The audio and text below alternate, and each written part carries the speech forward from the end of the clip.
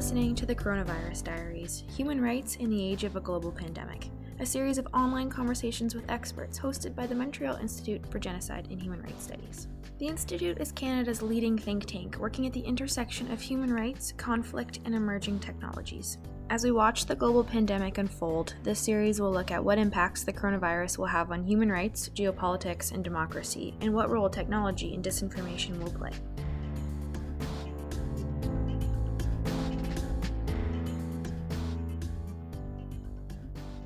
Hello, my name is Marie Lamenche. Welcome to the Coronavirus Diaries. Today I'm very happy to talk to Elise Thomas. She's a researcher at the Australian Strategic Policy Institute.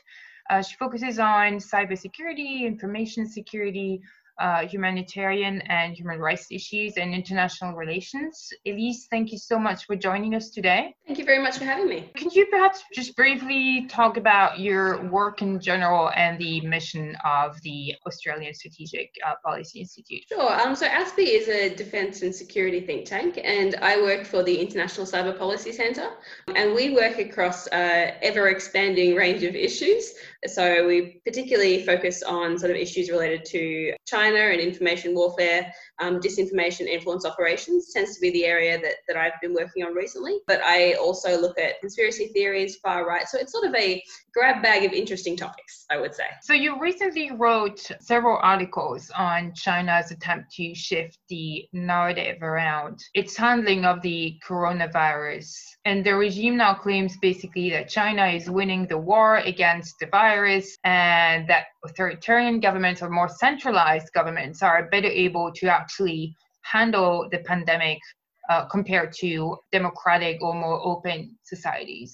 First, how does this narrative fit into China's attempts over the past few years to be a lot more powerful on the international stage and to perhaps spread its model of governance elsewhere around the globe? Well, I think the thing to say at the outset is that this doesn't fit into China's long-term plans. Like, this is a reactive process, the same way the rest of the world didn't see this coming and is having to react on their feet. So is China, and so are the people who are in charge of pushing that international narrative from China. So what we're seeing, I think, is in some ways kind of a crisis PR response. People have come up with an idea and they're pushing it on the fly. And it wouldn't surprise me if, over time we see that approach moderate or sort of change a little bit. And so, for example, when we saw the Chinese diplomat Zhao Lijian, when we saw him retweet and amplify a conspiracy theory about the origins of the COVID-19 virus, I think we could consider that kind of a trial balloon, sort of them testing out an idea and just seeing if it got traction and seeing if it worked, and it seems like it has. So we can probably expect more along those lines, but it wouldn't surprise me if they try out a few different things, as any good crisis manager would. Actually, now that you mentioned the conspiracy, I think it was found on the Canadian website? It's a Canadian website called the Centre for Research on Globalization, which has for a long time been charged with pushing pro-Kremlin narratives, and sort of has had a symbiotic relationship with the Russian state-linked media. And it's very interesting now to see that same sort of symbiotic dynamic, that mutually beneficial pushing of one another's narratives appearing with the Chinese state-linked voices, including diplomats on Twitter, but also including Chinese state media. And we've seen this collaborations between kind of fringe media and state. We've seen this, we spoke to other researchers last week who were watching the situation in Russia, and they say that we have the same situation over there too, where you have this like semi-collaboration between fringe media and state-controlled media or policymakers. It's the same thing you're seeing in China? I'm not looking at the media in China, but what we're seeing is sort of the international media sphere. Yeah, we're seeing that. And I think it's really interesting also that we're seeing it come out, not just a relationship between Chinese state media and Western fringe media, but the same fringe media outlets. I think that's really interesting, in that sort of, they're not sort of forming as yet. They're not forming like collaboration with new fringe media. It's the same fringe media outlets. And I think that is really interesting. And, we could, I think there'd be room for research about sort of specifically why it's the same media, whether it's because they already have, their different dissemination channels set up, because they already sort of understand, maybe have like an implicit understanding of how those kind of relationships are mutually beneficial. So, for example, when Zhao Lijian, when he retweeted that article, he would have given an incredible boost to their traffic. Like this is a hugely mutually beneficial relationship to them. And I think you can see that because they sort of almost immediately went out and wrote like 3 other articles about the fact that he'd retweeted their article. So yeah, I think it is a really interesting dynamic, and I suspect it's going to be with us for quite a long time into the future. And now that China is kind of selling this or trying out this narrative that China is winning the war over the virus, do you think that we might, or some people might come out of this pandemic thinking, actually China and its governance model or authoritarian model, might work better, and perhaps we should look at China's governance model and adopt it? Because I've seen the debate a little bit in the media, even the New York Times, talking about is our authoritarian states better fit to actually control such a crisis?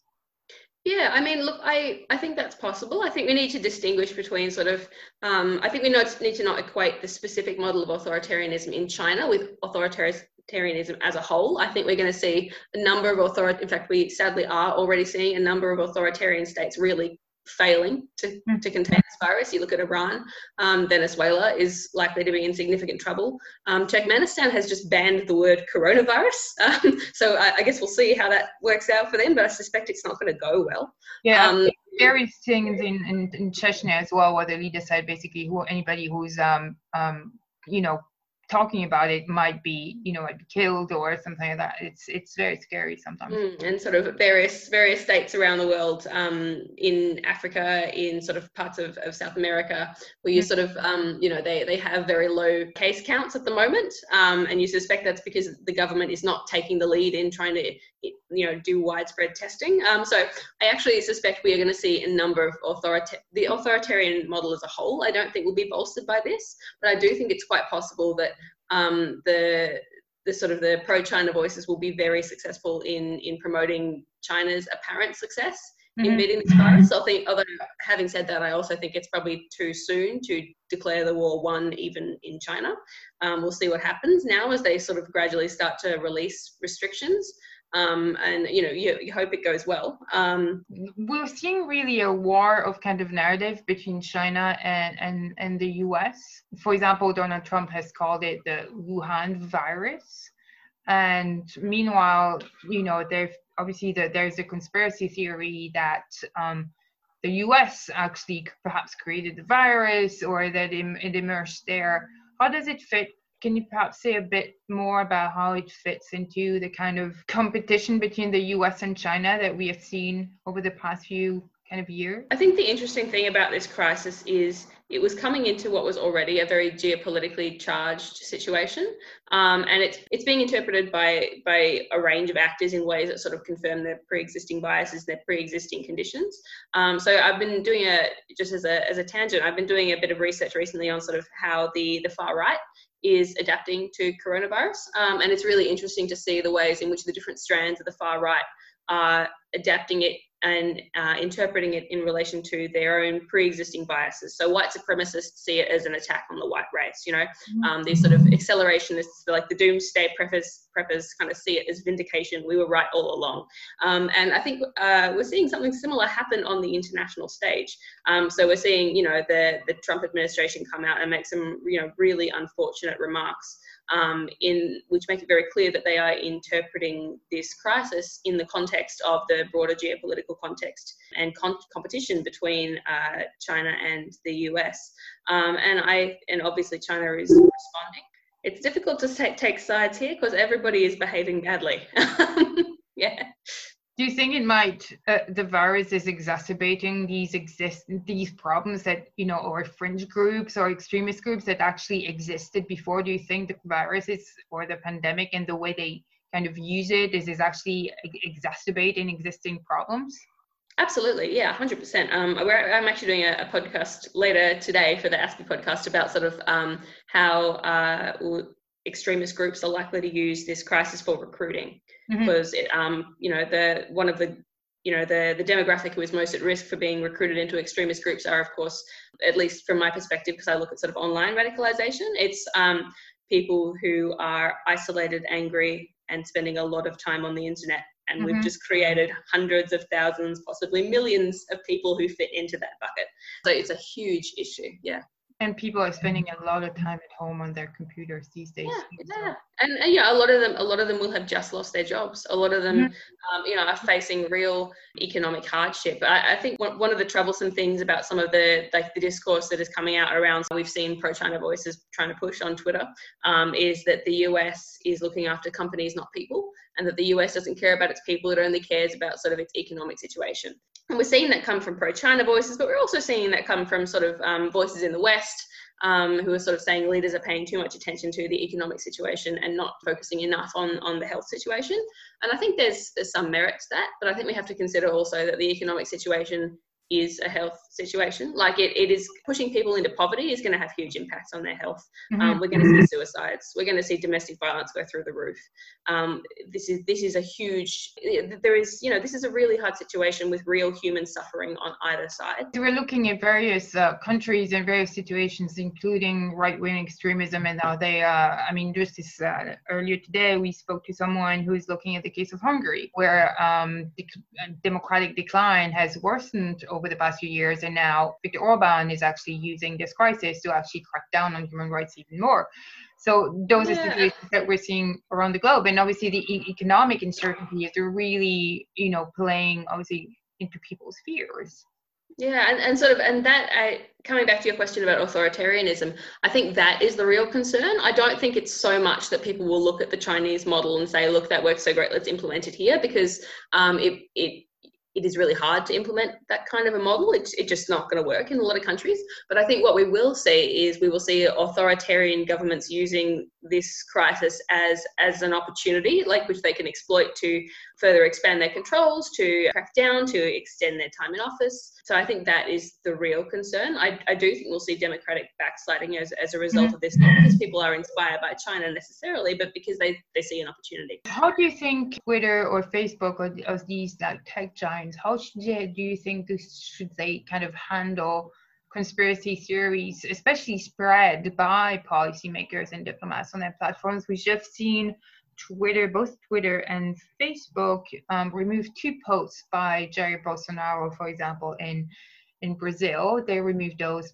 messages. Should something similar be done with perhaps Chinese policymakers, or how should these tech companies, do you think, handle this? The social media platforms are in a terrifically difficult position, and so far they've actually, obviously the ways in which they've moderated the crisis haven't been perfect, but I think they do deserve credit for the really unprecedented level of effort that they are taking in this crisis, and everybody is responding so quickly. I think we have to, every response is going to be flawed. There will be mistakes, but I think they deserve full credit for the efforts that they're making.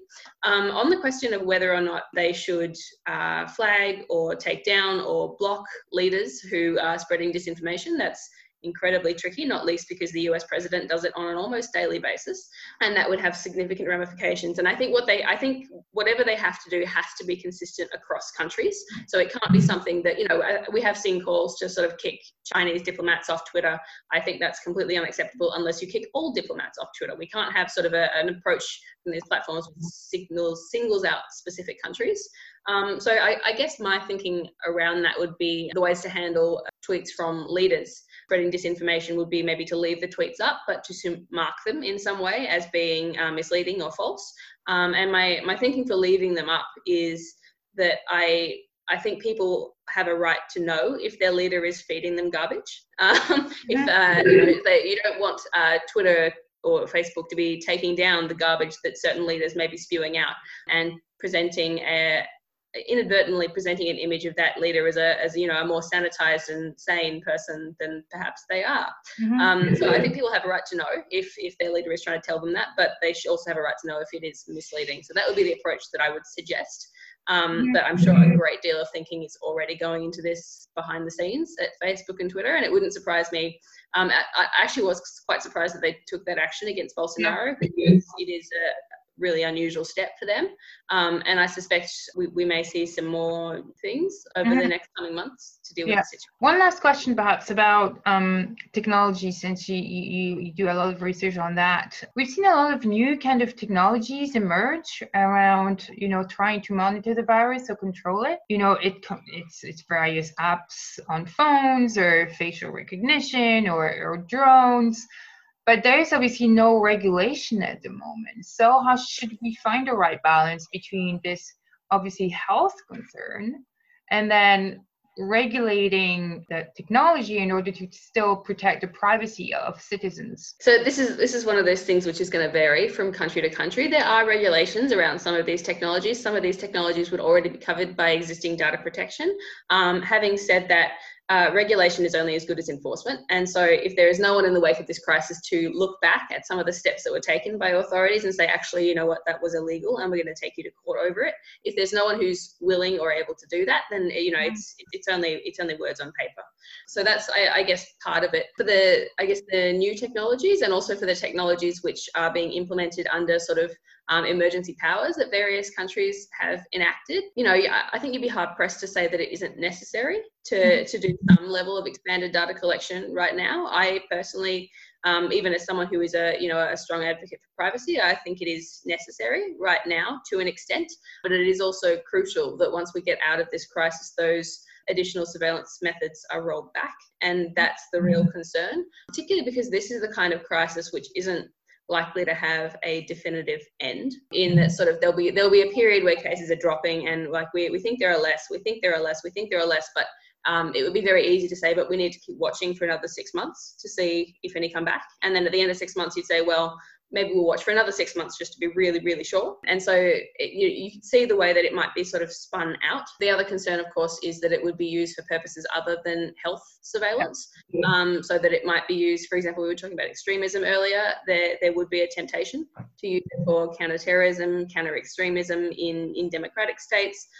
There obviously would be probably more than a temptation to use it in authoritarian states for other methods.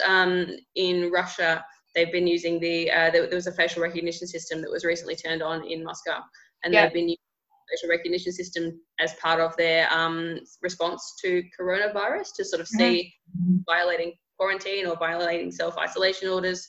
But obviously that is going to be used for a range of other purposes in the future. So yeah, I do think the net effect of the COVID-19 crisis on democracy, on human rights, on sort of the eternal battle between sort of security and privacy and surveillance, probably likely to be negative. Well, thank you so much for joining us today, Elise. Thank you so much for your work, and we'll continue to follow it.